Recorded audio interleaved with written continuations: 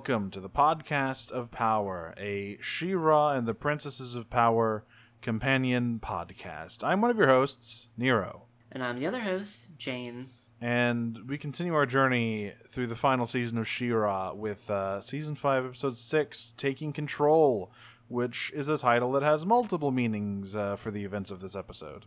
Yes, it does. Quite a few, in fact. It's, this episode's got content in it. Yeah, unlike Episode 4, this is in no way... I guess it's technically a cooldown, but it's not really. A lot of heavy stuff is in this episode. There's some fun bit. There's a lot more fun bits than there are in Save the Cat, I can tell you that. But it is definitely a sort of continuation of some of that heightened drama, even if it is on a little bit of a lower frequency. Yeah, that's true. There's definitely some more additional funny content, but yeah, the heavy vibes are still here. But once again, we're kind of gonna split this up. So we do the funny bits first, and then we'll talk about the more deeper topics in a little bit. So the B plot of this episode is set on Etheria. While our crew is fleeing from the Velvet Glove, Catra safe and sound. Well, we'll get there. Etheria, they are still trying to keep this, try to resist this Horde Prime invasion. When we cut down there, we see Swiftwind and Micah talking about She-Ra being back, and then we also see the Cloud Wives playing a game of ice ball with Frosta. Yes, it seems to be some sort of volleyball variant, except Frozone powers are allowed. So that's fun. Yeah. And also, the ball is made entirely out of solid ice. Don't get hit. Yeah, it definitely seems like it would be a big hazard. So I'm not really sure. I mean, you definitely don't want to go for the face. That's obvious. Yeah, still probably less concussion prone than lacrosse. Oh, for sure. I mean, that's just a concussion machine. So we the Cloudwaves are kind of playing ice ball, and I think it's Natasha who's getting a little bit frustrated by Frosta's lax sort of view of rules. Yeah, Frosta is what one might call rules agnostic, you know? She's open to the idea of rules existing, but she hasn't really seen proof yet. No. And so Spinnerella's like, come on, she needs to unwind. We've been dealing with a lot of stuff lately. Yeah. There's a really cute bit where Frosta's like doing like a slam dunk over the volleyball net, which is just not really how volleyball works, but she like ends up flying in the air a bit, and Spinnerella makes a tiny air cushion for her to land on. It's pretty cute. Listen, Frost has just been watching a lot of Haikyuu and wanted to do the moves along with her favorite boys. Gotta do the favorite moves. Yeah, and the and our favorite wives here, actually, they share like a really cute little kiss scene. It's very sweet. It is, it is an on-screen kiss between two lesbian characters, but it's also definitely the kind of kiss that two people who have been married for a very, very long time would have. Yeah, it's just like a small intimate kiss, and it's not like it's just like it's like a little just affectionate thing. It's very cute, and it feels very like they are a bit of an old married couple. It's lovely. So, but unfortunately, we cannot keep the fun and games going forever. Micah has some ill news. Apparently, the Horde has been spotted around Elberon, but Swiftwind. Oh no, actually, we missed something before that. We have C plot, sort of. Yes. Okay. So this one's so much. So Micah is like he's been feeling a little insecure lately because he's really worried. He hasn't seen his daughter in a very long time, not since she was a little kid, and he's worried if he's cool, if she'll think he's cool. So he's kind of practicing his dadness on Frosta here. he's like he's like wanting to play the sports ball with her, and it's like, hey, ready, kiddo, I'll serve you the ball, come on, sport. And she's just like, hey, I like run a kingdom, can you not condescend to me, please? And he just starts crying. He cannot handle being rejected by the kids. He's so afraid of, like, his daughter rejecting him. And Spinnerell's like, listen, don't worry about it. She's been having a hard time. And he immediately is like, oh, God. Dude, the kid's just not like me. Is Glimmer gonna hate me? And Atos is like, okay, you gotta stop. It's just like, am I uncool? Please give it to me straight. Am I uncool? And they're just like, listen, just calm down. It's fine. But then of course Swiftwind shows up and has like, the faces in this episode are on like a completely different level, frankly. Most of them are very good. There's some incredible Entrapta animation. Swiftwind makes a kind of, I don't know, Timmy Turner face. It's bad. I don't like to look at it. He's it is at the same time not horse enough and too horse-like. I don't know why that is, but they gave him not only like human teeth for this shot, but like human buck teeth for some reason.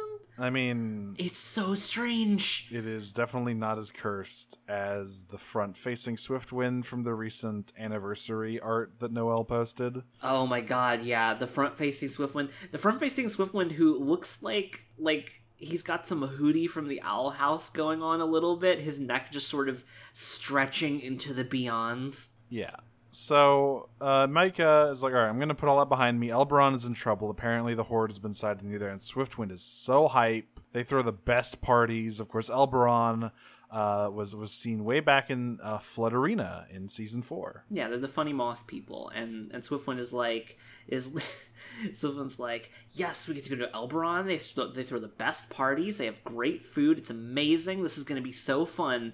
And then everyone's kind of just staring at him. And he's like, oh yeah, it's a bad thing they're getting attacked. Boo for them. But it's great that you have a sick party thrown for us. And so they're on the way over there. Micah yet again attempts to bond with Frosta by saying, hey man, I'll give you a ride on my shoulder. Yeah, because she's like small, so she's having trouble like keeping a pace with everyone as they sort of stride through the forest here. And he notices, he's like, yeah, you'd ride on my shoulders. Glimmer used to do it all the time. And she's just like, it's for little kids. I'm a big kid. I don't need to ride on your shoulders. Yeah, and this rejection's the one that brings tears to his eyes. He's just so devastated. Sad. It's like she stabbed him through the heart. He's like in tears. He just wants to be a good dad. That's all he wants. He just wants to be the cool dad. He wants the kids to think he's cool. Desperately. Also, he's so small. This dude is like 5 foot nothing.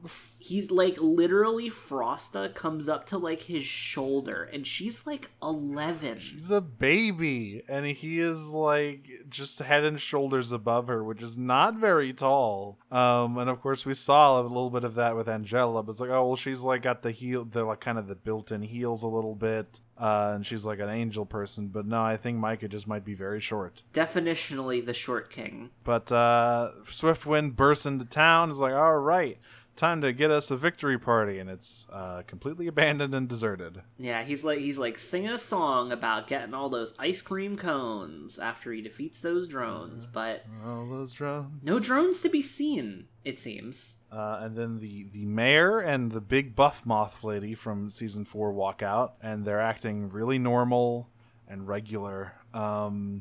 And they're like, well, it was just a false alarm. We're so sorry we made you come all this way. Why don't you stay for supper? And everyone's like, yeah, okay. And Micah turns to Frost and is like, oh boy, and this is great. And we could get some cake. kids love cake, right? And it's just like, cake. Cake, that's fucking cringe. It's just like, God. cake is cringe, and he's just like, oh god, I'm so out of touch. He is falling apart at the seams. So they go into the party hall, and Swiftman's expecting, all right, well, listen, it's a little bit weird that there was no attack, and they're all acting a little weird. But hey, they know how to throw a party, I bet still. And they go in there, and everyone is acting really weird, and no one, like, just closed-lipped smiles, rolling a ball slowly back and forth, doing weird stilted dances, and there's creepy music playing. Yeah, they've prepared food, but it's just some sort of mush, and they're just sort of slop. They're just sort of tossing it around like it's a salad, absent-minded, like not looking at it even. And there's my favorite is this little kid who has like a little doll, and she's just sort of shaking it up and down slightly to the left, and then moving it over to the right, and then doing that again. It's a maraca. Forever.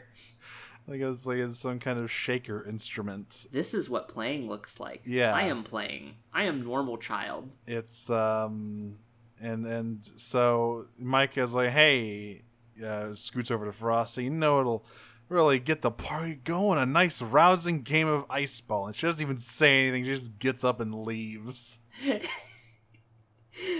God, yeah. Micah's really swinging and missing on this one. He's aiming, he's aiming for the stands.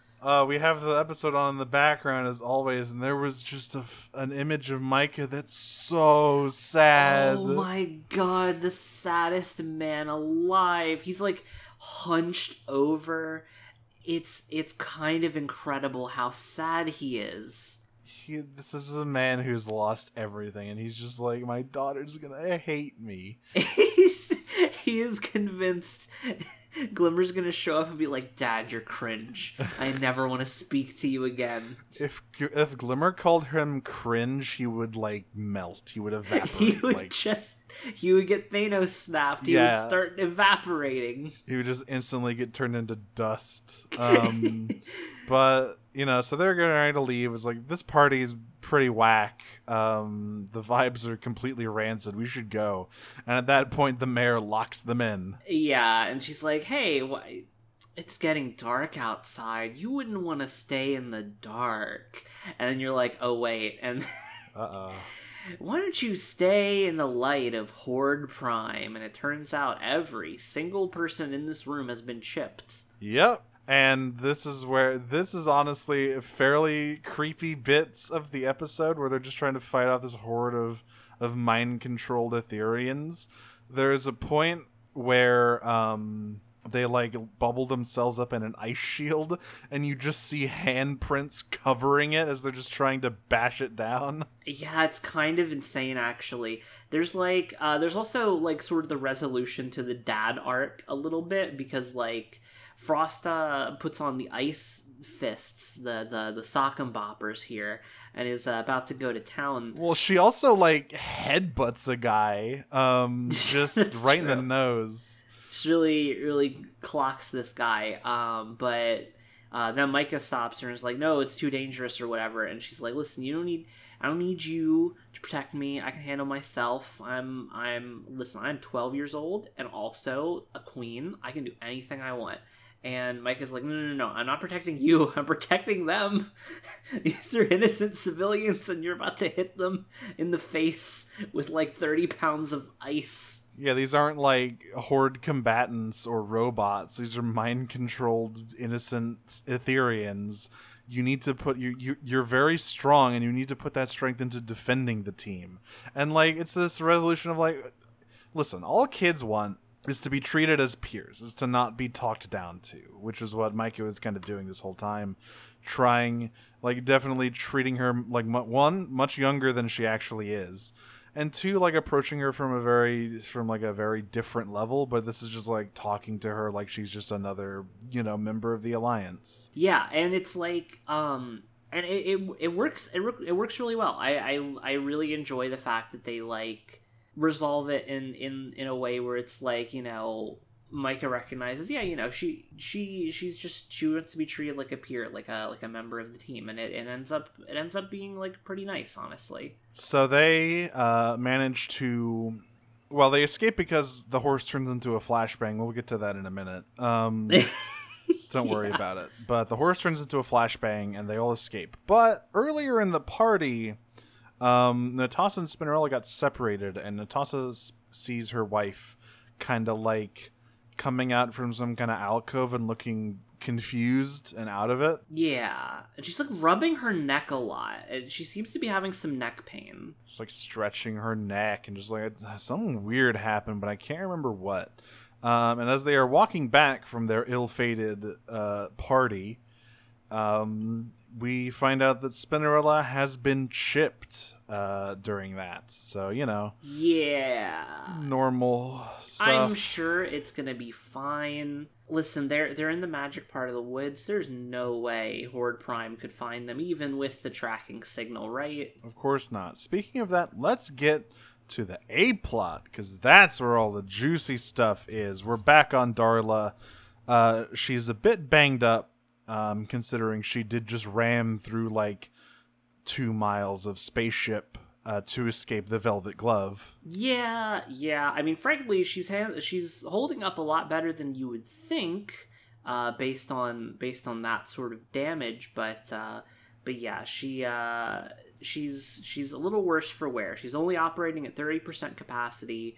Entrapta and Wrong Hordak are kind of trying to do repairs.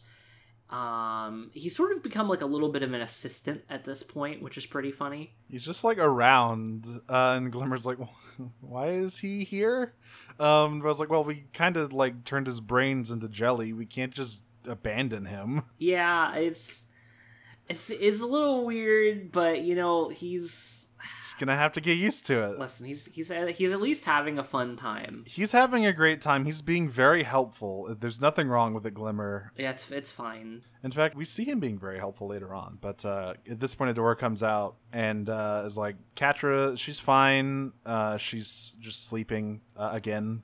Just like the last time I checked on her. Yeah. Should I check on her again? I don't know. Maybe I should check on her again. I could check on her again. And Bo and Glimmer just are looking at her like, Adora, you're hovering. Yeah, she's being a real worrywart. But everyone the conversation kind of shifts. Everyone's really excited about She-Ra being back.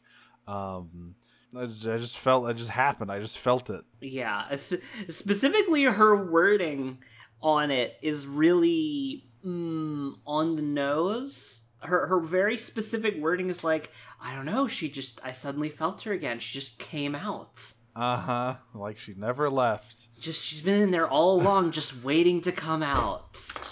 God damn it. It's very on the nose.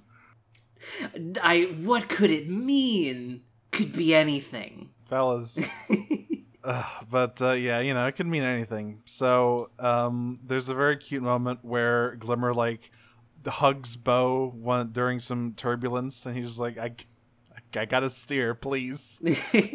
He's trying to use like the tablet computer. Also, there's again the faces in this episode are so next level. There's some excellent faces. Bo has a very good like skeptical face because Glimmer says, "You know what? I'm gonna celebrate. I'm gonna cook us all dinner." And he's like, "I have never seen you cook. Can you even do it?" And she's just like, Wrong Hordak will help me. I'm sure he's cooked things before. Yeah. So she just sort of drags him off, while leaving Bo to sort of set a course. And while the door is still open, the door's like, I gotta go check out on Catrigan. Bye. And Bo's just sort of like, oh god, just focus on the piloting, Bo. Just don't think about it. As if it was enough to deal with just Entrapta and Adora. Now there's like 3 more people on the ship who are all doing stuff. Bo is surrounded by disasters at all times. How does he do it? incredible emotional fortitude and works well under pressure. Truly the strongest character in the show, frankly. I mean, let's be real. So after the opening, we cut to Catra having trauma dreams. Yeah, she's having a time. She's really having a time of it. She's like, she's having flashbacks and is not having an especially easy time getting rest. But we see some snippets of her being like dunked into the dew. It's pretty horrifying. Yeah, it doesn't. It's not especially great. It's not fun. She's having a really bad time. But Dora comes in and is like, "Hey, you're awake. How are you doing?" And Kat just kind of flops over on the other side of the bed, noting, by the way, that Adora, like, sits down on the bed next to her, and, like, she, like, reaches out to, like, touch Catra while she's, like, kind of being grumpy, and then, like, kind of doesn't want to push it. So she sort of stays her hand. Yep. And Catra's just, like, She's being Catra. She is, like, closing off and it's like, oh, I'm having horrible visions of an annoying blonde girl who keeps trying to fix everything. Oh, wait, it's you. And it's like... Yeah. She's just being very obstinate, and she's just reflexively in her push everyone away mode. She's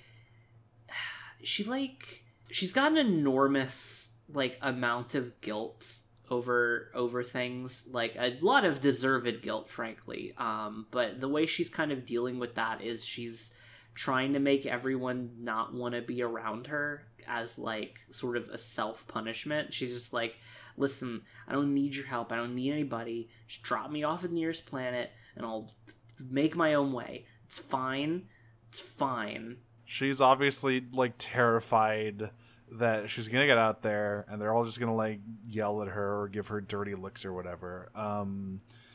And Adora is very frustrated by all this behavior and just flips the mattress that she's laying on. Yeah, she just gets ejected off the bed, and Adora's just like, hey, okay, listen, what is your damage?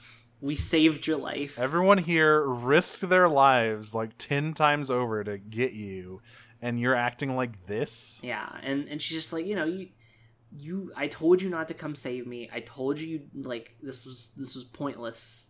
I didn't need anything. It's whatever, but you just love being a hero, don't you? You just love saving people. You think you're better than everyone, huh? You think you're better than me? Yeah, but she's the very important line is she says, well, I don't even know why you came back. You all hate me. And Adora answers that with, I never hated you. And that just sort of snaps something in Catra, seemingly. Yeah, she... Like, that's not an answer a thing she ever expected to hear or, like, believed. It's not an answer that, even in, like, the deepest parts of her, that she would let herself hope, I think. And the fact that it's true is, like, it's one of those things for her, I think, where she deeply wants it to be true, but she also very much, like, doesn't want it to be, because, again, she feels a really intense amount of guilt here, and I think that, like, for her, the idea that Adora doesn't hate her is, like, it feels really bad. Like, she feels like she's being let off the hook. So her immediate response is, ugh, you're even dumber than I thought. You should hate me. Adora says, I'm such an idiot. Arc words. I do love those. That's delicious. Gotta love those arc words. And she's just like, I thought this would be different this time, but no, you're the same obstinate fucker you have always been. Whatever. I'm going to the other room. And so she leaves, and Catra, like, kind of looks over her shoulder and is just deeply sad. Yeah. She's, importantly, one of the big points of contention is that Adora's like, all right, we're going to get the chip off you. I'll get Entrapta. And Catra just does not want to see Entrapta, especially makes sense considering their last interaction was her tasing Entrapta into unconsciousness. Yeah, and then sending her off to be silent to die. Which, was torture. She was tortured with guilt over that for a whole season. She was having dreams about that too, if you remember. Yeah. The girls got flashbacks. It's cooking time though. It's just fun kitchen time with Adora, Glimmer, and Rung Hordak. Glimmer, there's another really good bit of like character animation here, where it's it's not even anything like bombastic or spectacular. It's just Glimmer digging through supplies, but I just really like it for some reason. No, yeah, it's nice. The animation's very smooth. It's very it's just good. It's good mechanical movement. It's just very lifelike. She's kind of climbing over stuff to get at things. And Adora is just kind of venting to Glimmer and just kicking over tails. I kind of thought things would be different, but she's still, just still being a huge pain in the ass. And Glimmer's like, okay, well, this is Catra we're talking about, remember? Do you think she would just be a completely different person? Yeah, she's like, did you think she was just gonna change overnight? And Adora's like, well, no, but thought she'd at least make an attempt. And it's like, I mean, in Catra's defense, I feel like she is making an attempt right now, and the attempt is not to go batshit and start attacking people. Yeah, the attempt is self-punishment through isolation. So, it's not an attempt to heal any wounds, but it's an attempt to do something. Yeah, it's not good, but she's trying something different at least. So, half of a point, quarter of a point. Rung Hordak is here to help Glimmer cook. They find some of Mara's old space food, and I was like, well, space food probably is fine. It's only been 1,000 years. I'm sure it's fine. I mean, listen, it's denatured nutrient paste. I'm sure it's fine. Dehydrated protein slaw. God. The use of slaw is so nasty. It's so bad. Oh, and they find an apron for Rung Hordak to wear, which almost certainly says "Kiss the Cook" in Eternian. I'm pretty sure someone on the crew has said that says "Kiss the Cook" pretty much. It has to.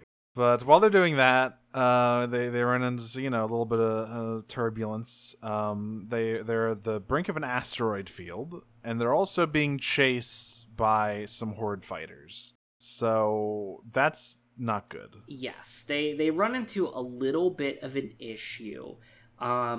They end up needing to sort of do an asteroid field run here because they don't really have anywhere to go. Their ship isn't exactly in fighting condition right now. And even at the best of times, I'm not sure that that Darla would actually be a tit for tat match for 3 little corvettes here. So I don't think she even has weaponry. I don't think there are even guns on Darla.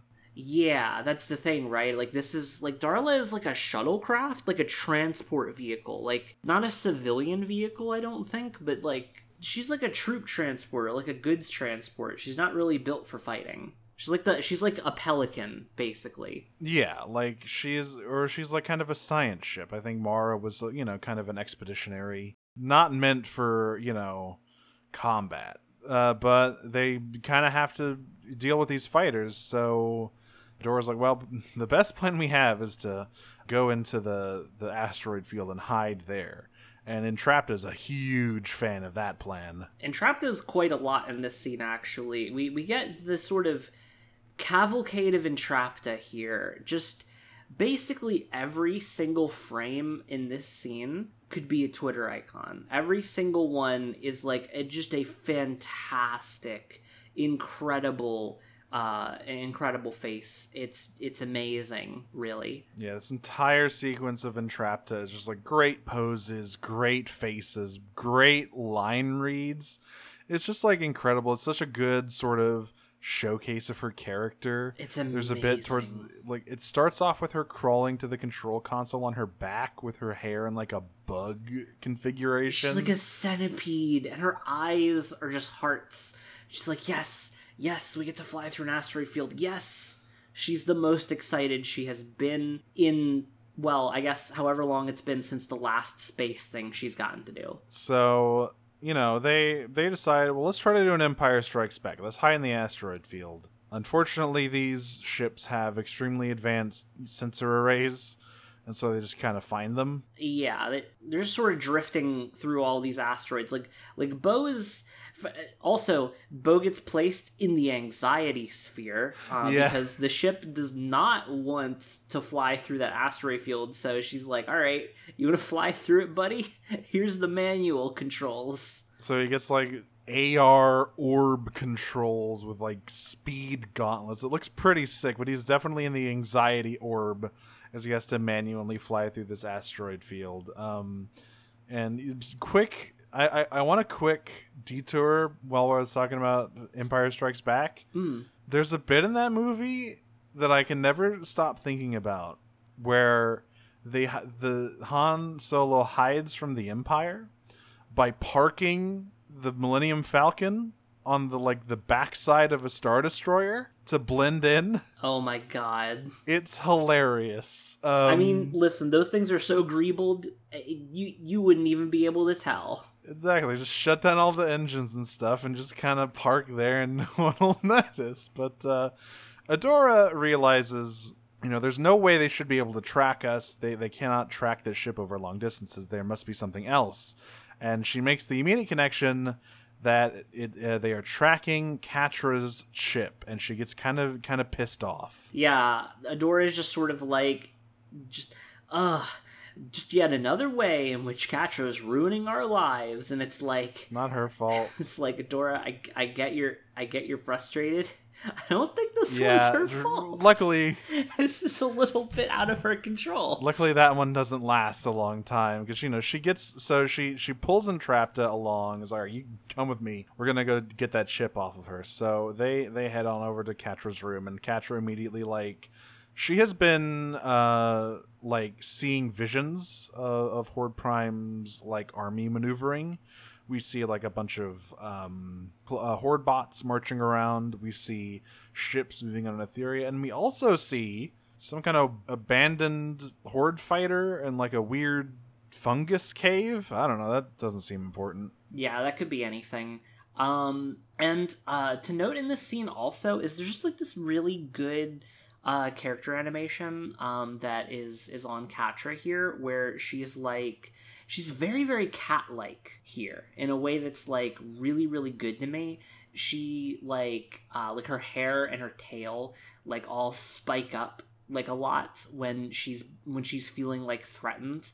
When Entrapta shows up in the room, and she sort of backs herself into a corner and gets very small, and because she's very afraid of Entrapta right now. Because she literally is not what, you can't let her touch me, she'll kill me. Because as far as Catra is concerned, she thinks that Entrapta wants revenge for the whole oh, I sent you to be style and to die thing. But Entrapta isn't really like that. She's not really revenge motivated, but Catra's the kind of person, she's catastrophizing. She's catastrophizing, but also she's seeing herself in the other a little bit here. Yeah. She's sort of assuming that other people are gonna have the same reaction to this that she would have, because I could totally see Catra trying to kill someone for trying to send her to Beast Island like that and betraying her.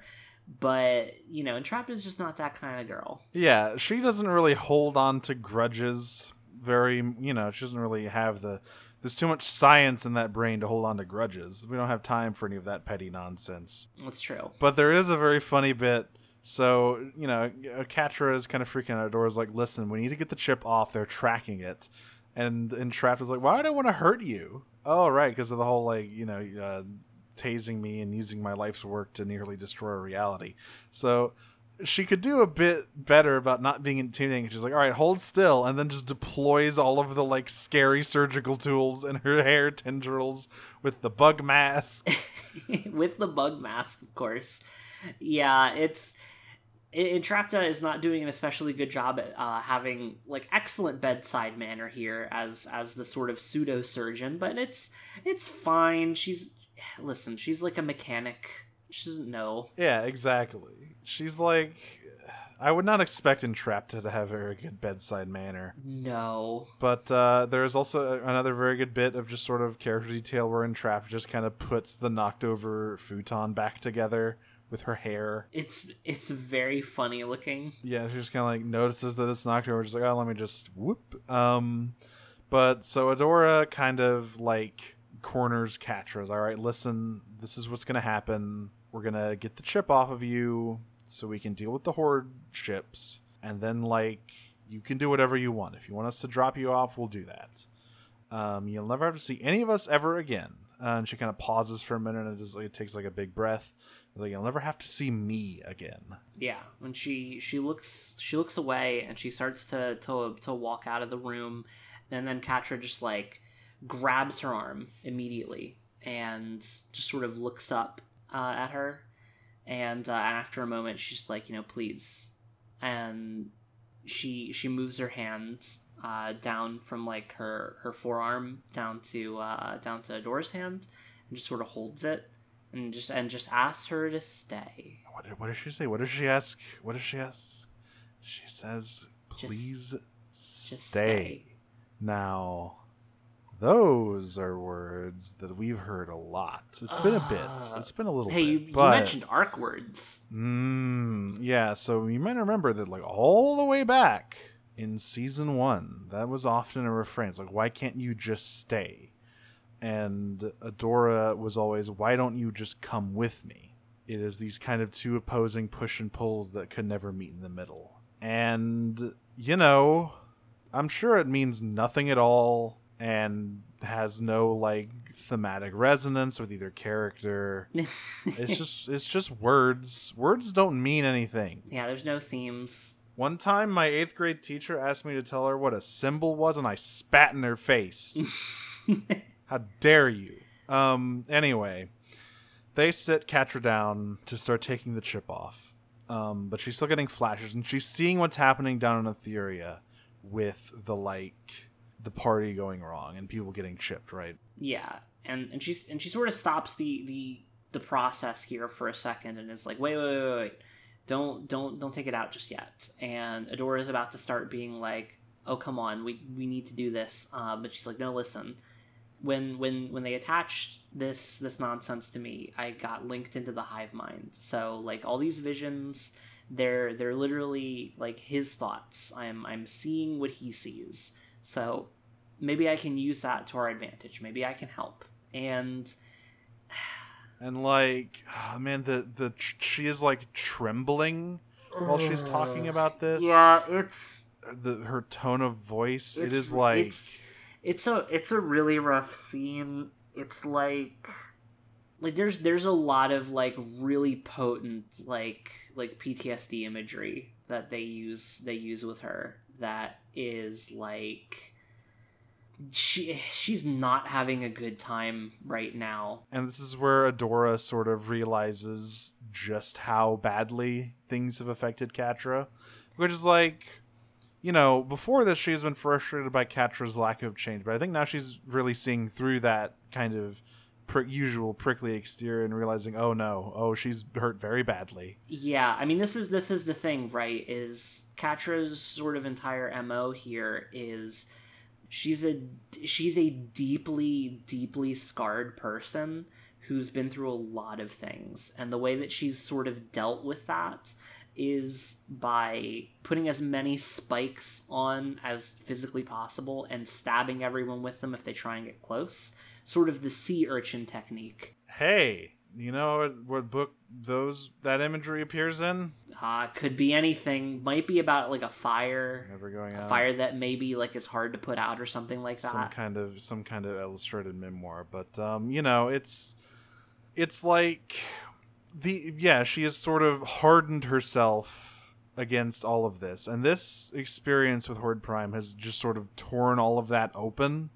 And she's just kind of raw now and doesn't want to be vulnerable again. Yeah, it's one of those things where it's like, normally it's very like this is all very internal for her, or at least it's not external until everyone's out of the room. But the good God, I just again, we have the episode on in the background. You got distracted. I got we're going to talk about the She-Ra transformation scene in a second, but Christ alive, the arms. So focus.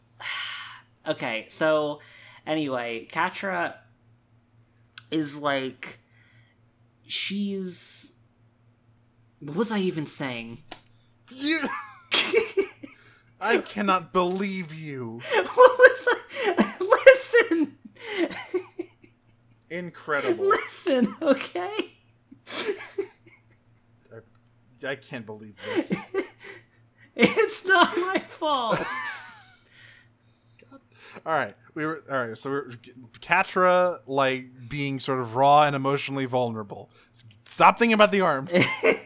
Okay. So yeah, Catra, like, she like, this is all internal for her most of the time, right? Like, she keeps this very close to the chest unless, like, nobody's around, but she just isn't in a position where she can do that anymore. She's, like, put herself in such a vulnerable position that is, like, completely different from how she's been doing. She's actively decided to help people. She's actively decided to go back on all of the things she's done. She's actively decided to, at least in her own way, like, try and repent for things, and that's really not congruent with her typical sort of porcupine behavior here. So she's way more vulnerable than she is comfortable with, and yeah, it's like, it's really raw. But Adora, like, yeah, she sees this, and she understands, you know, there's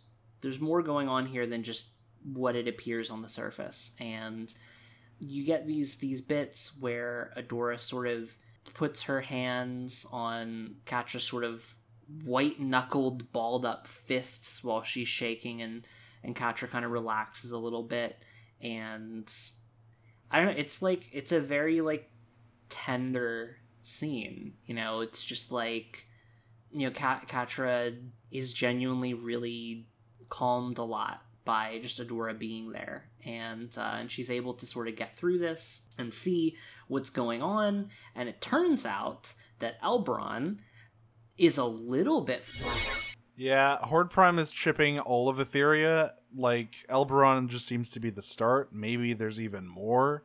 And the fresh horror of this is sort of snaps her out of it. Adora is furious. Then some, you know, the ships are still attacking, and they encounter turbulence. They sort of, like, clutch each other and just sort of hold on to each other for dear life as the ship spirals through this asteroid field. Yeah, Bo has been losing visuals. The ship is, like, Darla, like, actively announces, hey, if we get hit one more time, we're gonna explode. And like, Glimmer's trying to, like, be Bo's eyes so they can all navigate through this field. And, you know, Adora's just like, no, enough's enough. Well, actually, But first, yeah, you're forgetting an important bit. So after Catra, or after all of that calms down a bit, Catra just kind of looks at Adora and says, I just want to go home, in this sort of trembling voice, like she's on the verge of tears. And Adora's like, you know what? Yeah, I'm gonna get you home. Yeah, she's like, no, absolutely not. We're not. We are getting you home. Nobody else is getting hurt anymore. I'm not letting him take control of anybody. And making this promise to Catra, it seems like, you know, the She-Ra inside that's just waiting to come out, she's able to let her come out again. I don't know why. It's really strange, and it's subtle. But it's there. And then we get the She-Ra transformation sequence, which if the line for coming out wasn't too unsubtle enough for you, we get this extremely like Sailor Moon like really classic magical girl transformation. It's like all it's rainbows everywhere. Her whole chest piece is like a radiating heart. And so yeah, I want to talk a little bit about this transformation scenes, because like obviously, you know, we are very familiar with season 1 through 4 transformation sequence by now. And what I really like, that one is also pretty magical, but it's also very physical. She is like slamming her fists together to summon the gauntlet. She's like tossing the sword in the air and all this stuff. This is like effortless. It is, you know, it is very Sailor Moon. She just sort of appears as a silhouette bathed in light, and then summons all of these pieces of armor. And the thing about all of the pieces of armor is that they all represent a piece of her friend that she is sort of bringing along with her as strength. The chest piece is Bo's heart. Her boots have Glimmer's wings. Her arm guards are like Adora's gauntlets, like the one she wore the sword as. And she has a headband now, a new headband rather, that looks extremely like Catra's mask. Yes, it does, and it's very, very heavily emphasized. It gets its own like little sort of glowy thing that appears over it. And also worth pointing out, a major difference in this transformation sequence compared to the first one is the original sequence. All of the armor, all of like the various parts of She-Ra are kind of flying onto her, being attached to her, like appearing onto her body. But in this, they're really more like, they feel like they're coming from her, like from within. Like she starts bathed in this light, and then everything sort of grows out of that light. You know, the chest piece, of course, I think is like the most obvious of that, where it just sort of like is this sort of concentrically emanating heart symbol that becomes the body armor portion. It's like, again, it's subtle. But it's there. And the important bit, you know, obviously this is the scene you really wanted to talk about clearly. So, first of all, we see Catra blushing as she witnesses this transformation. Just mouth agape. Yeah, just really. like catching flies. Completely unprepared for this. And then we get the zoom in on the heart, and we get to see season 5 She-Ra is built like a freight train. Yeah, so like She-Ra in the rest of the show is, you know, she's big, she's buff, she's like, but she's really still just like maybe half a head taller than normal Adora and like a little bit more buff. Season 5 She-Ra is just Amazonian. Just the proportions on this lady. She's massive. She's like 8.5 feet tall. Her arms are absolutely shredded. Like good God. Yeah, last episode we said she's built like a fridge, like just cylindrical. This lady could bench press the entirety of this ship and not even care. And we see just how powerful this like unfettered She-Ra is, because she just kind of wraps herself in magic and just absolutely obliterates every single Horde fighter. She is like hopping from asteroid to asteroid, just slashing these ships with her sword. There's a very funny bit where we see one of the Horde bots like tracking her movements via radar or whatever, and then she just hops onto the hood of his ship. And he looks up, is like, found her. And she somehow hails him, which I don't know what kind of spell you need to use for that.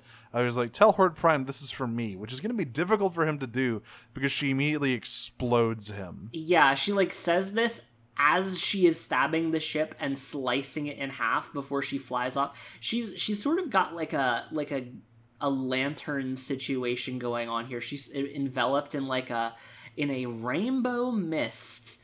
Do we have to say it a third time? You know, normal. There's no symbolism here. Really love how physically she moves through this asteroid field. Yeah, like the weight to her movements. She's like she's flying around and right, but she's like bouncing through. Like every time she lands on an asteroid, you can like feel like the weight of her like smashing into it at like Mach 7.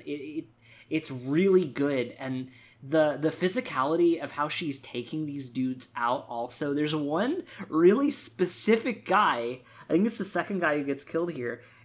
She stabs him in the chest through the glass of the cockpit, and he's like bleeding out of his back before she slices upward through his body and bifurcates his head. Yeah, just explodes the whole ship. What I really like about these horde bots being more humanoid is that we get a little bit of the old ultra violence. Because they're robots, you can do all sorts of stuff to them. It's the Samurai Jack rule. Yes, yeah, we get some really cool Samurai Jack shit. It's amazing.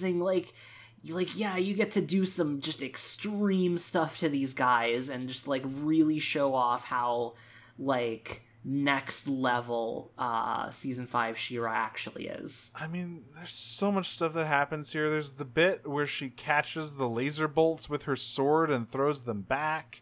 There's the part where that guy tries to sneak a shot at her and just gets obliterated by her, like, super attack. Yeah, he, like, I don't know what he thought he was doing. He, like, gets out of the cockpit and, like, starts shooting at her with, like, his normal little baby gun. And he literally gets dissolved. He is disintegrated. I wonder if Horde Prime has programmed these robots to feel regret. But, yeah, and then she just hops onto Darla and just waves her sword, and all of the ships left in the entire asteroid belt just explode. They're just gone. She's like, I cast no more rocks, and the rocks leave the scene, and it's amazing. And Glimmer is just sort of freaking out. She's like, oh my god, Bo, are you seeing this shit? Yeah, they're hype as hell. They're pogging. And, like, yeah, this is why the horse turns into a flashbang, by the way. Swift Wind restores that sacred bond and knocks everyone out with a big burst of magic. Yeah. And so everyone's fine. And we get to the tail end of Catra's surgery, where Entrapta is very carefully trying to remove this thing. She says it's been fused with the subject's nervous system, leaching energy in a parasitic exchange. Gross. Yeah, seems really bad. And it's got like this kind of quality to it, like the wiring in it, that it's very hard to tell if what she is cutting are wires and if what she is cutting are nerve endings. Yeah. Maybe it's both. It's really hard to tell. It's when she finally gets the main body of the chip off, there's like 4 or 5 of these little like wires connecting to like the actual back of her neck, which when severed kind of like retreat back under her skin. So they might just be nerve endings.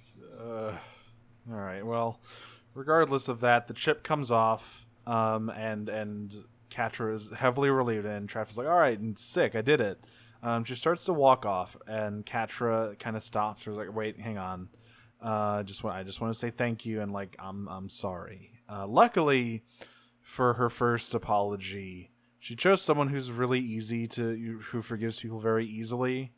Because Entrapta, she's not gonna like hold a grudge against Catra for all of that. No, yeah, exactly. Like this is the perfect test run of apologizing to people for Catra, frankly, because Entrapta doesn't hold grudges, and I mean, for her, she's like just happy that, you know, her and Catra are friends again. So she just sort of pats her on the head. Like, Catra's kind of, like, almost in like she's in tears. She hasn't like started crying yet, but she's like, she's really ready to just be completely rejected. And Entrapta just kind of pats her on the head with her hair and just is like, I forgive you. It's very sweet. Entrapta's like just probably happy Catra is safe and that she got the chip off. Yeah. And so then we cut to the bridge. Everyone's just kind of laying on the floor, exhausted. Everyone's just like, ugh. I love that Entrapta lays down next to them. Like it's so nice that she's just a part of the crew now. I love it a lot, actually. Yeah, it's really good. It's really cute. Like Entrapta's like, oh, everyone's laying on the floor. It's a floor party, and she just like lays down and smiles, like I'm part of the group. Yeah, and it's really cute. And then Glimmer walks in the room with Wrong Hordak, and they manage to make dinner. And it turns out, not only did they make dinner, but they actually made it really good because it's bao. Yeah, it looks very yummy. Glimmer's like, I think she said Angela used to make this, I believe. Yeah, she was like, her and her mom used to make it together when she was like a little kid. And she's like, you know, my mom is not a good cook, so, you know, if she couldn't mess this up, then it's got to be easy, right? Which, I mean, I don't know. I've tried to make bao before, and that's actually really hard to do. Yeah, it seems pretty hard. It takes some talent to like do the little fold on top. I wonder if Micah was the guy who cooked a lot in Bright Moon. Oh, you know that Micah was like a grill dad. You know that man's got like a grill dad apron. Absolutely, he just wants to grill for God's sake. But everyone is like really, it's like, this stuff is great, Glimmer. Everyone's just kind of chatting amicably, just having a good time. Even Wrong Hordak is sitting around, he's like, yeah, we did a good job. And then Catra kind of enters the room. He's sort of hunched and kind of sits silently outside of the group and like sort of puts her knees up to her chin, just not really sure if she should deign to kind of join them. But then Bo and Glimmer like scooch to the side and you know, signal that no, you can join us. Yeah, and it's a silent scene. There's not like dialogue exchanged in this situation. It's just sort of a lot of knowing glances. Like Adora just kind of smiles at Catra. She's like, Catra is putting in an effort. She's trying, and Adora's like really, really, really happy to see that. The face she makes once Catra scoots in and takes a bow, the food, not the she doesn't take a bow. But like the face she makes is just so happy. Yeah, and then like when Bo and Glimmer scoot aside, Catra's like ears drop a little bit and her like pupils get bigger. It's like this scene is so good. This scene is really, really, really excellent. It's like it makes me like a little emotional, actually. I get like I have a little bit of tears. It's like it's just such a nice scene, and everyone just starts going back to doing small talk. Like Catra's enjoying a little meal, and Wrong Hordak makes a joke about slipping some amniotic fluid into the food. He's like, no, that was a joke. Haha, just kidding. Unless. Haha, just kidding. Unless. Yeah, it's really nice because this is like Catra coming out on the other side, right? Like this is sort of the first step. Like she could have just run away again and like exiled herself out of guilt and all of this stuff, but she decided to join them for dinner, and that's a very big step. It's like, for her, this is a genuinely massive step. She still really believes that everyone hates her, and the idea that they like made room for her and offered her a place at the table here. Well, metaphorically, they're on the floor. There's no tables on this ship, but the fact that they made room for her is like, this is a big deal for her. She made an attempt, and she was actually like rewarded for it. Like people accepted it, and she's not really used to that. And so that's where it's not where we end. We get the stinger with Spinnerella first, but that's where we end the A plot.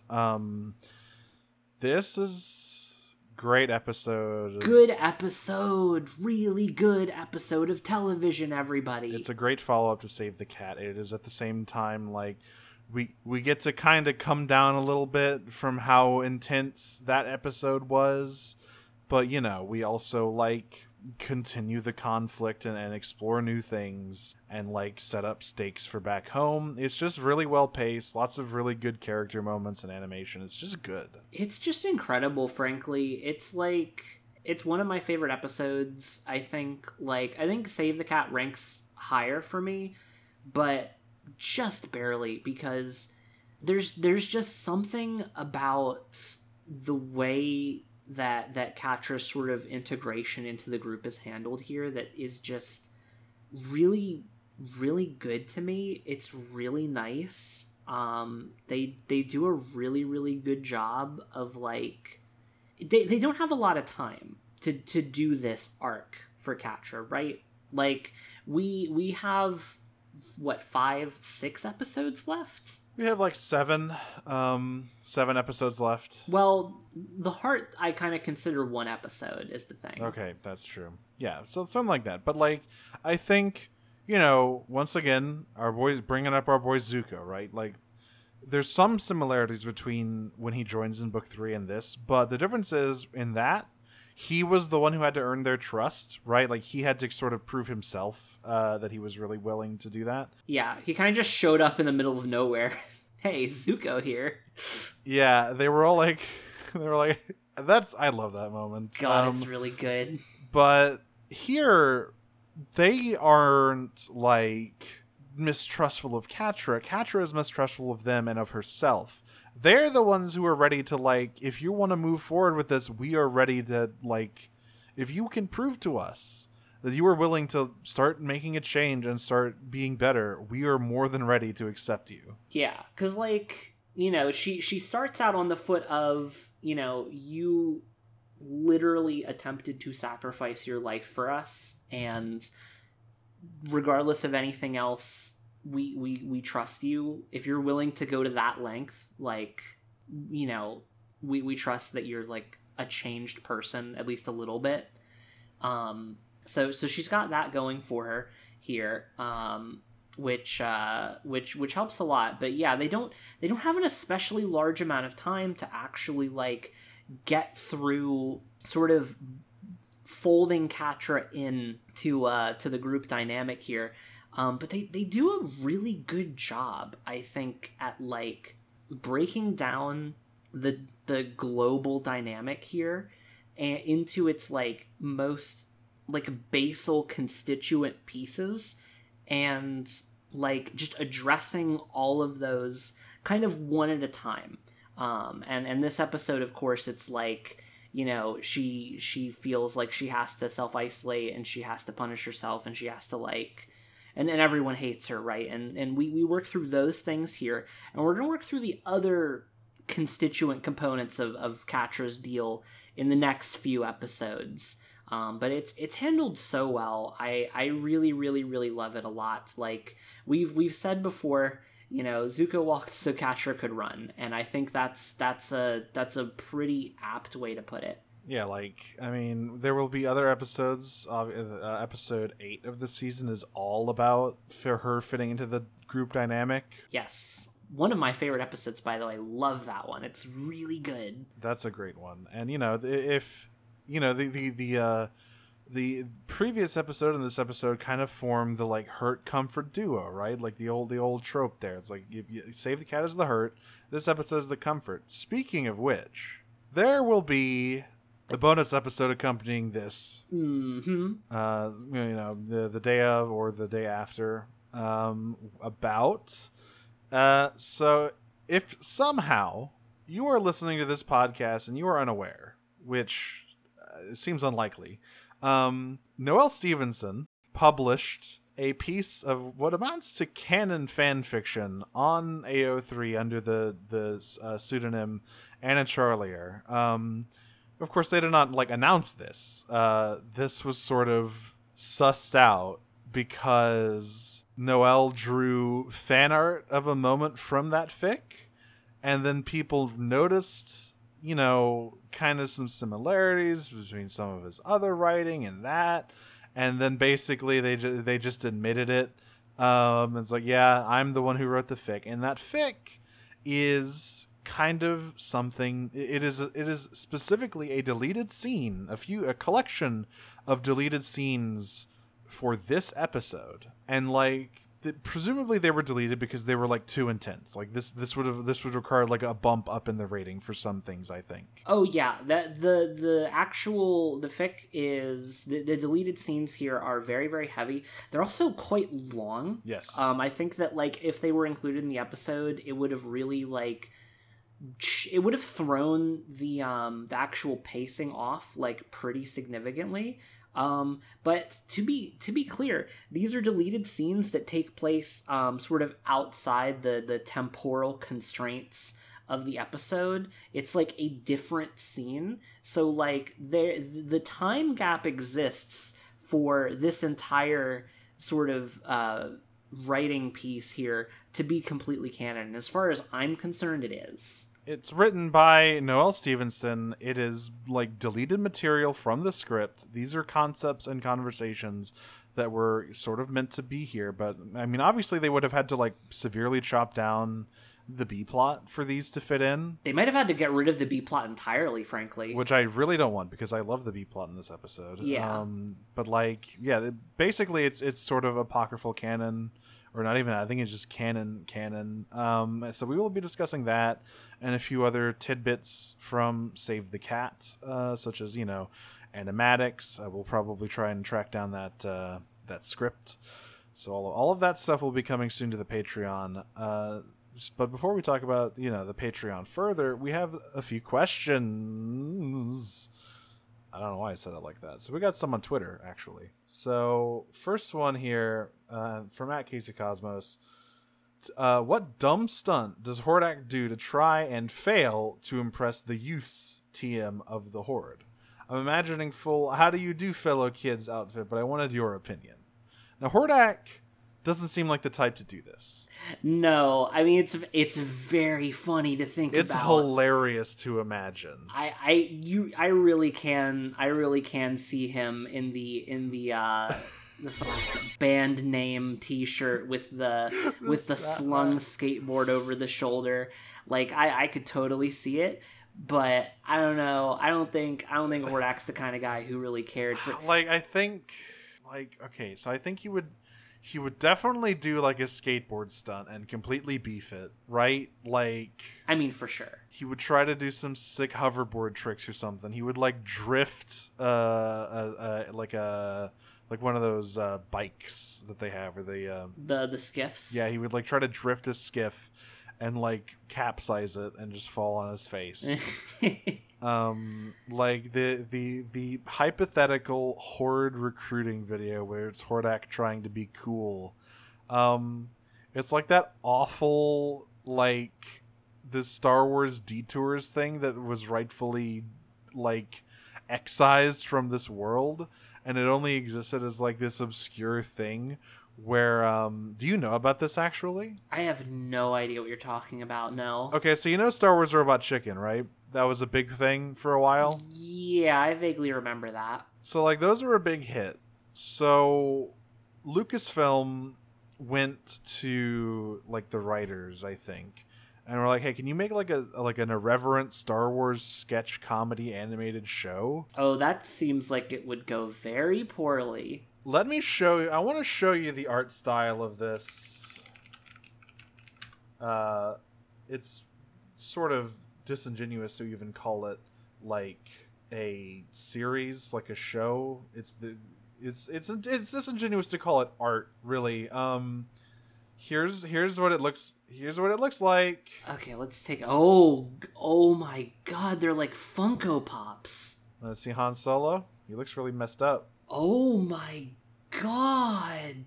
You say Han Solo looks messed up. Look at this fucking Lando. Lando has like, he looks like the meme man, like the extremely chiseled meme man. What is up with these pancakes? It looks really bad. Like, it's aggressively like late 2000s. Darth Vader's looking like Darth Helmet over here. Yeah, but there's a skit where it's like Darth Vader doing like a cool recruitment video. Yo, the Empire's pretty chill, dog. And I just imagine that, but like Hordak flies into a rage at the end of it, and just this camera goes static. God. But yes, that is the. Oh hell, man! I just saw Chewie. Hang on. Oh no. Whoa! No! What? Why is he Megamind? If you showed this to me and said identify this character, I would not say Chewbacca. He's like a Minions Megamind. What's happening? His face is so small. What is happening? I don't understand. He looks like he was animated by the people who did the Angry Birds movie. The Angry Birds movie looked better than this. Like, good God. I hate to look at him. Yeah, everyone just Googled Star Wars detours to have a great time. So, another question on Twitter. Just forget you saw Long Han Solo. It's okay. He can't hurt you. I say that, but they are bringing that to Disney Plus. Anyway. Oh, something for Disney Minus, I guess. They're reviving it. I don't know why they're reviving it. Everyone rightfully understood, this is a shameful piece of Star Wars history and should be buried. Listen, next they're gonna bring back the freaking Holiday Special Part 2. Hang on, I need to check something real quick. Oh no, are you gonna check if it's on Disney Plus? I think it is. Oh my God. No, okay. Yeah, I was gonna say George Lucas would die A part of it is on Disney Plus. The animated segment that introduces Boba Fett, the canonically or chronologically the first piece of media that features Boba Fett, is this weird animated cartoon segment in that holiday special. That is coming to Disney Plus. Nothing else. Yeah, I was gonna say, like, I think George Lucas is gonna need to be dead and buried before Disney's gonna be allowed to put the totality of that special on Disney Plus. Yeah, he will like murder Bob Iger himself before he lets that happen. So our other question on Twitter here is from at Tara Brainrots. Tara parentheses love his Milog's dapper bow tie. You know what? I do too. So, they ask, less a question and more a moment, I've noticed. We've all seen Catra blush at the new transformation. Yes, we have. But her jaw drops even further a moment after it's over. This isn't just a gay panic. This is the moment she realizes what Adora's new headpiece represents. Thoughts? God. Yeah, That'd be very funny. See, here's the thing, right? Like, that could be true, but also at the same time, I'm just thinking, like, I don't know that Catra has the mental acuity in that moment to make that connection. I think she's just looking at her arms, frankly. And yeah, like, I think what it actually is that the rainbow lights were so bright that she couldn't really get a good look at her, and then she did, and she was like, oh my God. She's just like, oh my God. Just like you were. like you, all other thoughts were temporarily like obliterated from her mind. I mean, literally, like oh my God. The arms, they're very well defined. Someone had a good time drawing those arms. I mean, hey, it's like we were talking about before when we saw those storyboards of of Scorpia. The zipping up. Those were like man, those are something else, and we'll get another moment like that next episode. Yeah, we do. Hey, fans of Scorpia's back out there, I know there's a lot of you. Look forward to next week. Yeah, fans of Scorpia's muscles and size and largeness. There's good content coming up. Sure is. Let's see. So why don't you browse the Curious Cats? We got one. We're saving one. Of course, we still have the one about failsafe. We're not touching it yet. Listen, we have it. Don't worry. If you send in this question about the failsafe, we have it. We do have it. So that's coming, but it's a couple episodes away. It's, we're marching there steadily, surely, but it is going to take a second. So first one I'm going to cover is this one by Anonymous, which is, don't know if you guys were aware of the connection that, quote, some creatures are destined only for destruction has with the Bible, but I thought it was an interesting tidbit, and they link to a Tumblr post. I've got this post open. This is from hoardeprincess.tumblr.com. I remember seeing a lot of meta posts about this show around that time that season 5 came out, and so I've got the passage right here in the post. So let me read it. Has the potter no right over the clay to make out of the same lump one vessel for honorable use and another for dishonorable use? What if God, desiring to show his wrath and to make known his power, has endured with much patience vessels of wrath prepared for destruction, in order to make known the riches of his glory for vessels of mercy? Romans 9:22-23. Yeah, this is like, I do remember this. This was like a thing that got talked about like when I was in Catholic school. It's like a pretty common thing that gets like brought up in like theologic debates and stuff. Cause yeah, this is sort of like this argument whether or not like God has a predestination for you, or like if it means that free will doesn't really exist. And that's like a whole thing. This is like a whole thing. We don't have time for this, but it is, first of all, this is like pretty much directly quoted in The Fire Never Goes Out. Specifically, Noel refers to himself as a vessel destined only for destruction.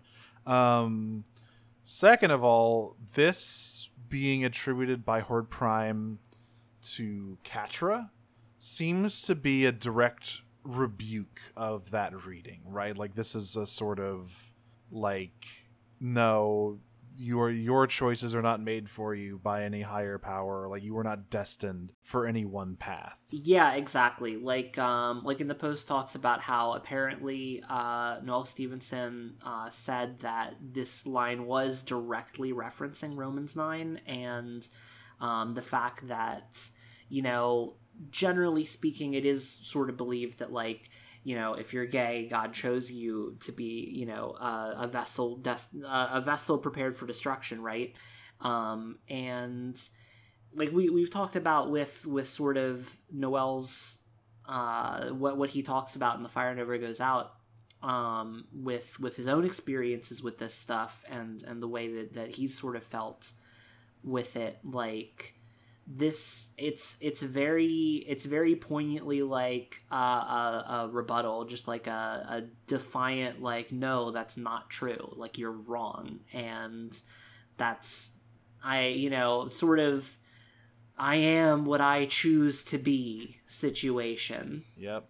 I mean, it's a pretty raw line to put in your kids' cartoon, that's for sure. Listen, it's so good. Like, it's a power move. It really is. It's pretty good. Like, the season 5 does not pull punches, which of course I love the fact that it doesn't pull punches. Yes, I will always champion that. We got one more question here, but it's going to be on a spoiler zone barrier, because we're going to be getting into a bit more specifics about some season 5 episodes. Not too many. Don't worry, we're not entirely breaking that vault open yet. We can't. Yeah, no, we're just gonna take a little peek, peek. So a light brushing over it. So, yeah. But like I said earlier, we have a Patreon. Patreon.com/Pod of Power. All sorts of fun stuff over there. So, $1 level, you get access to all of our old side series. So we have a few of them. We've got the Owlcast, which is watching the Owl House, which will be returning soon. They have announced... Yes, June 15th. It's coming back. They've announced the Owl House is coming back, which is I'm very happy about. I was so afraid that Disney would try to screw them over. But Yeah, I was so scared about and that. it looks like they screwed them over a little bit. They ordered less than the usual amount of episodes, but I was just afraid they were just going to axe them completely. This is, by the way, the same thing that happened at Gravity Falls. So Yeah, well, hopefully they're able to sort of finish out their run like Gravity Falls was able to. I don't know what it is. Disney has a grudge against anything Alex Hirsch touches. I don't know what damage they have with that guy. it's because he publicly complains about them and doesn't suck up to them. I think it's literally just that. Yeah, I mean, honestly, I wouldn't be surprised. People the thing is, people who are in charge in animation stuff are some of the pettiest motherfuckers in the entire world.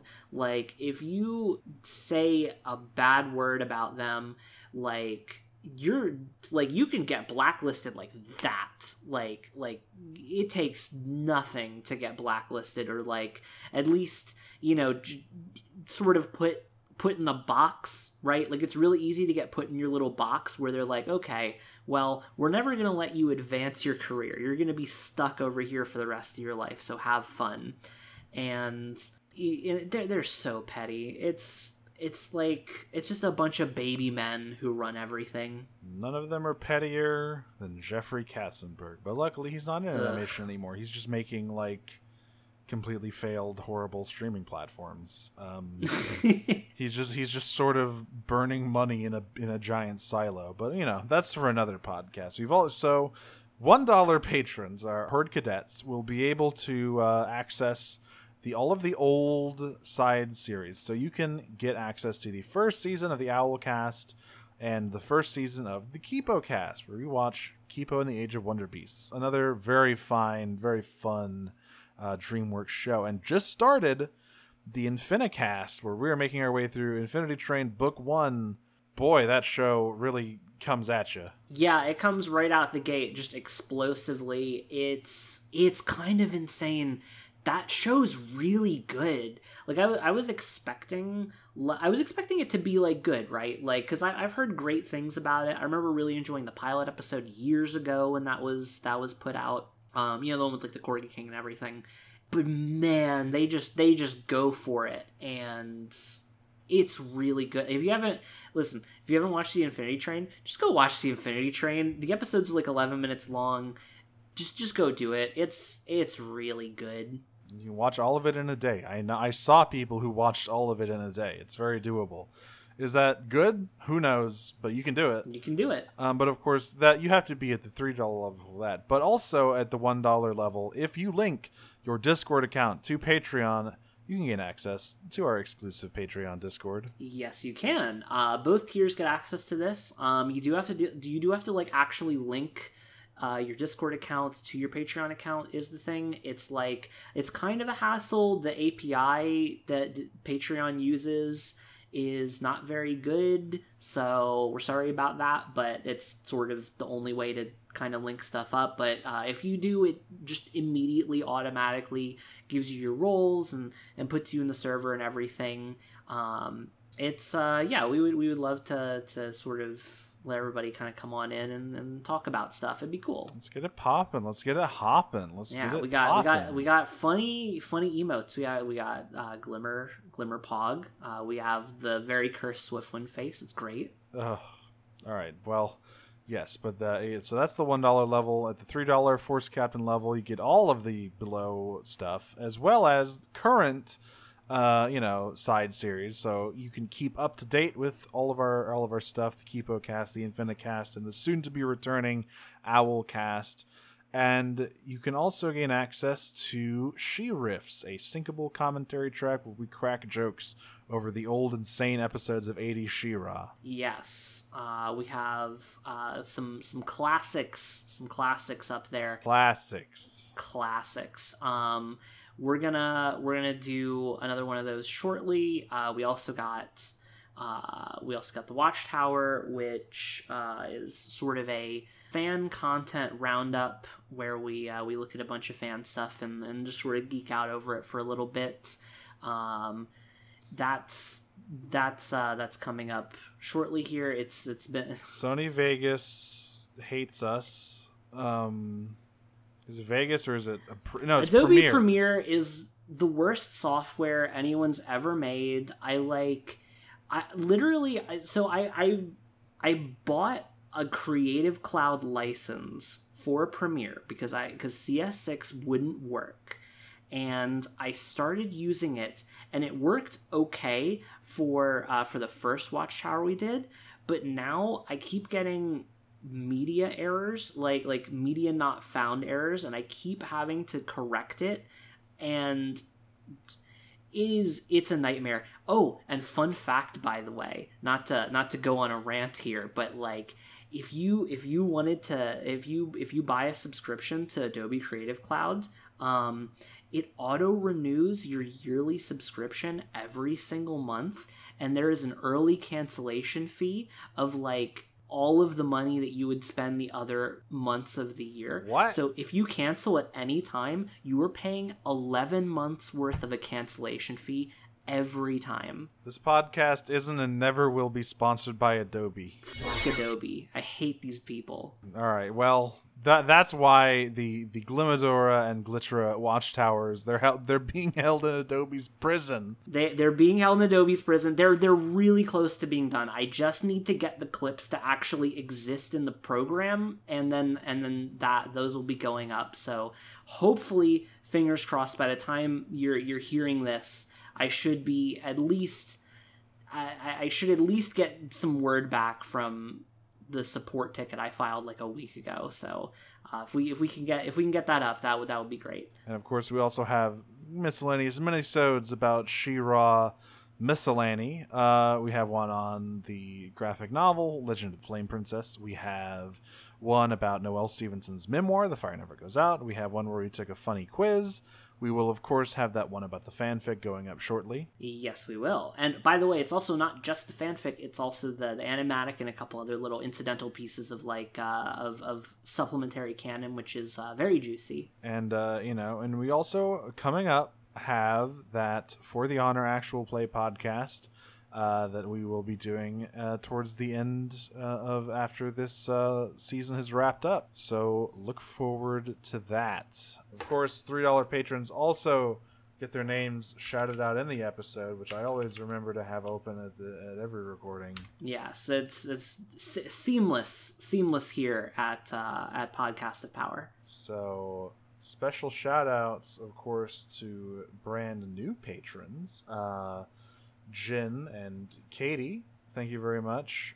Joined this between recordings here. Yes, thank you. And thank you to all of our other Force captains: Chris, Sam F, Remy Dillon, Brinsley Hammond Brower, Salty, Prongle, Blue Holly, Ibo Kaylee Louisa, Garrett Johnson, Ross Ivy, Emma Lynn, Ashley Butcher, Anelia, Cody, Haley Moreland, Yusuf Gerch, Ashley, Kyrie Williams, Mabel, Ryan Kuhn, Jennifer Jones, Jess Pumphrey, Leon Lay, Sean Montgomery, Jack Onoro, Olivia, Brittany Ray, Michael Steinert, Tara Stark, TCO, Brennan Fitzgerald, Tobu, Emma Grossman, and Robert Harris. Thank you. Thank you very much. You're starting to need to take multiple breaths for the reads here. That's a good thing. That's a very good thing. It's kind of nuts how much things have grown here, and like we couldn't be more appreciative, frankly. It's been a wild ride getting to this point, I think, and of course to everyone and our patrons as well. We've got more coming in the future. We do. Yes, we've got more coming. We will share some of those details at a later date. We're still working on it. We're still hammering it out, but it'll be somewhat different than what we're doing here in terms of its scale and subject matter, but we will try to capture the same mix of analytical, like deep dive criticism, and also just sort of cracking jokes about stuff. Yes, I think that people will really enjoy the sort of next big project that's coming down the pipeline after we finish up with season 5 here. It's there are various hints over the course of this podcast as to what it could possibly be. So keep... If you find all the clues, you will be able to unlock our next project early. So be on the lookout. All right. Of course, you can also find us on Twitter at Podcast of Power, where we have our Curious Cat linked and all of that sort of stuff. gmail.com/podofpower for any inquiries or longer emails. We'll have a big email wrap-up at the end of this season. And you can find, if you want more of me, you can find me over on Disney Minus, being a sort of leftist grouch about the evil Disney Corporation. Sometimes they have some good stuff. This week's episode is about one of those good things. Hunchback of Notre Dame. What a weird movie. It's like, that movie's got problems, but it's also got some decent stuff in it. So it is a beautiful looking film. It is a film. It is endlessly fascinating in the way that it is caught between so many things it wants to do. It wants to be so many things, and it tries to be all of them, and it can't quite be any of them. Killer songs, though. Killer songs, honestly. The soundtrack for Hunchback is probably the best from that era of Disney, frankly. Like, I can't think of anything that competes in that time frame. But that'll be out around the time that this episode goes up, I think. So we have a little bit of a spoiler zone to go into here. So if you are not joining us for that, we will catch you next week. But if you are, we'll see you on the other side.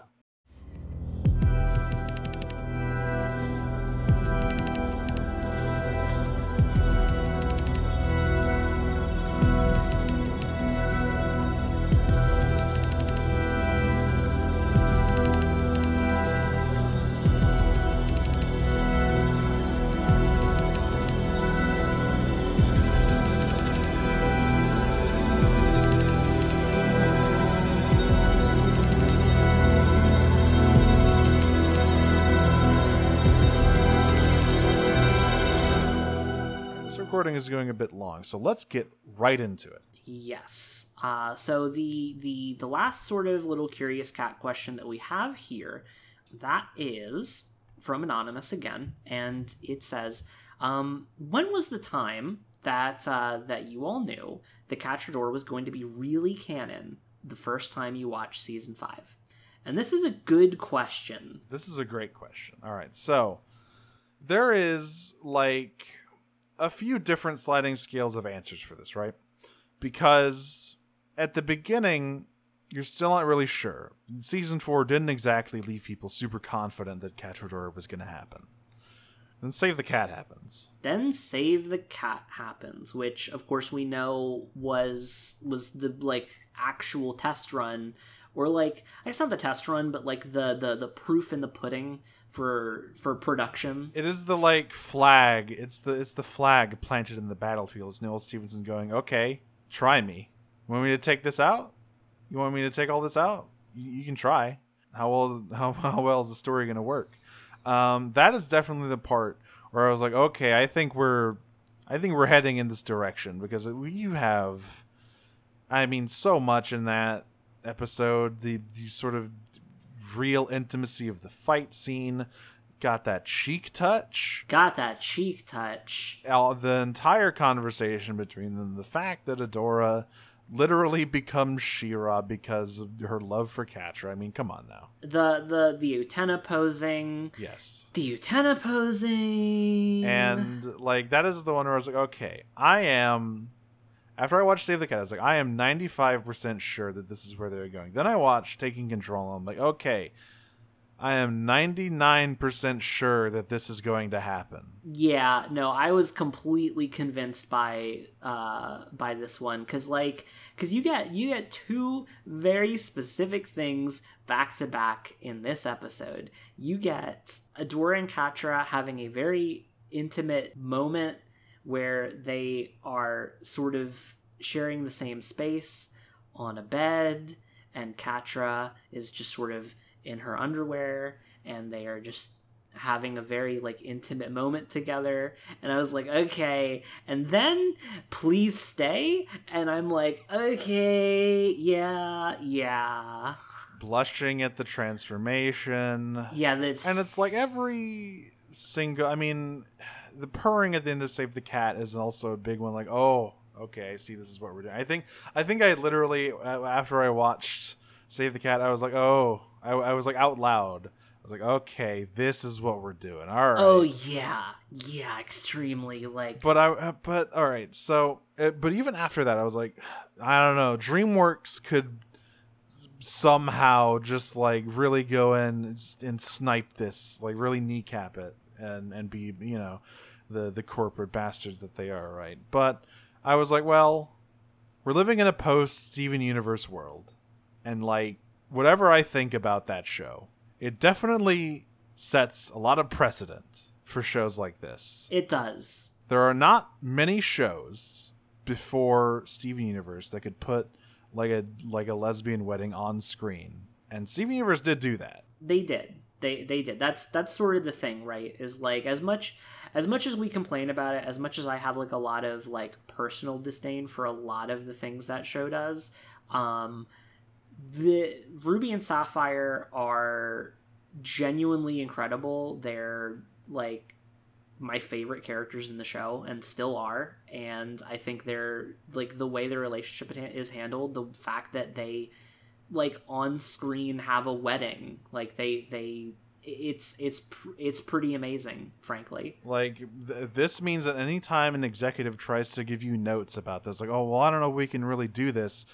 a showrunner can just point over there and say, hey, look at how successful that show is. Yeah, exactly. Like it really gave a lot of people the ability, it gave them the ability to point to concrete proof, and that's very important with stuff like this, because a lot of the times people in production, executives are cowardly creatures is the thing. They are. It's people in production positions are very, very, very risk averse, and specifically risk averse in ways that they feel like they can't market properly. They want hard numbers for like precedent for things, and again, up until that, I can't really think of anything that existed on like syndicated national television that comes even close. Like even frankly, the Stronger Than You scene in and of itself was pretty groundbreaking when that came out. Like even not even considering the wedding bits. Yeah, like that came several years after that. So like that Steven Universe was already doing that sort of stuff, and that was like what, 2014, 2015? Yeah, it was like 2014, I believe. And so this is the kind of precedent that people can point to and like push back against that stuff. It's like, no, we're not doing this. And that has allowed a lot of stuff like She-Ra, like Kipo, like the Owl House to like really start to show these sorts of things on screen in this like YA TV space. And this is all to say that I was like, okay, well, obviously they're not DreamWorks could get cold feet. Then this episode, Spinnerella and Natasha kiss. I'm like, oh, okay. Yeah, that is something that most executives might balk at if they were not willing to do that. But the fact that happens, and that like because Noelle Stevenson has talked about like, well, we weren't sure how explicit we could be about their relationship, so we had to be explicit as we could be without literally saying that they were married. That is dropped in season 5. Yeah, they're calling each other wife all the time. That's the thing, right? Is like they tried very hard to do as much as they could given the constraints, but season 5 is season 5, and when you're in the final season of a show, the thing is they've already bought all of the episodes. There's a massive cost associated with canceling a show you've already purchased the episodes for. It's basically never done, except in the most egregious of circumstances, because it's a massive like a colossal waste of time and money, and it basically guarantees really bad press for a long time. Oh yeah. So you get people in their final seasons of a show who really let loose, and this is again one of those situations where like Noel, he still had to fight to get the two principal characters to be like on screen gay, but like Spinnerella and Natasha, I imagine that was just like kind of a what are you gonna do about it situation. Yeah, and Bo's dads too. Like there are things that clearly this show is pushing for that the network was probably very antsy about. So that is where I was like, okay, this is probably definitely super happening. Now let me tell you about a line that knocked me flat on my head when I heard it. Mm-hmm. We're skipping way forward. We're talking about the opening of Heart Part 1. Briefly. Very briefly. Very briefly. So there's the scene where Catra's running through the forest and like Milog stops her, right? After she is abandoned Adora at the end of Failsafe. And of course, Milog, you can't hide anything from Milog. And then the line she says, where Milog is like yelling at her, is like, well, Adora doesn't want me, not like I want her. I remember literally I said out loud, holy shit. Yeah, no, I remember that one. I remember just being floored by that line. Like I had to like get up. I had to like pause and get up and just like that line has a lot to it. That line is like remarkable in it's like literally one line. It is one sentence, and yet it hit me like a bag of bricks. It hits you like a freaking freight train. That line is like the multitudes, the depth. It's like just the intimacy of it, the how personal it is. Just they let Noel put yearning on screen, and very explicitly. They did. They let him put yearning on screen, and God bless. Like, that is the one where I knew exactly how this was going to end. Like, there was no way that they were not going to officially become an item by that was going to happen. That line was like, all right, we're on this road, there's no turning back, the brakes are off this train, we're just going. The brakes are, we're going off the rails on this crazy train. Doesn't want me, not like I want her. I cannot. It is, wow. It's I'm feeling like that the Grunkle Sand gif. Yeah. Like, wow, this is beautiful. This is beautiful. So yeah, that is the moment where I knew for sure 110% that this was happening. I was fairly convinced before that. Yeah, like everything like save the cat, like intimate scenes, the intimate scenes in Take Control, the scenes in episode 8. What is episode 8 called again? Would be Shot in the Dark. Yeah, Shot in the Dark.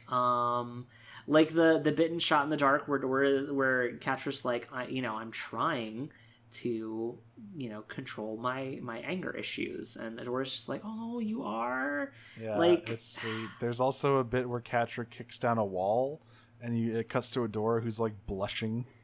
Yeah, it's, again, they really go all out in season 5 here, and it's just moment after moment of just like reinforcing just how it's like an avalanche, right? Like it starts off at the top of the mountain and you can see it coming towards you, and it takes a second to get there, but it really picks up speed. That is the moments where we knew that this thing was going to happen. So this one went longer than I thought it would. I mean, listen, this episode's really good. I wasn't expecting it to be like a 2-hour recording, but like it's such a good episode. It's genuinely like it's one of my favorites, like top 3 for absolute sure. So next week we will be back with The Perils of Pikulu, another fantastic episode. Oh yes, I hope everyone's ready for I'm a Spy, because God, it's so good. It's just so excellent. But until then, I have been one of your hosts, Nero, and I've been the other host, Jane, and we'll see you on the other side of Podcast Spondos.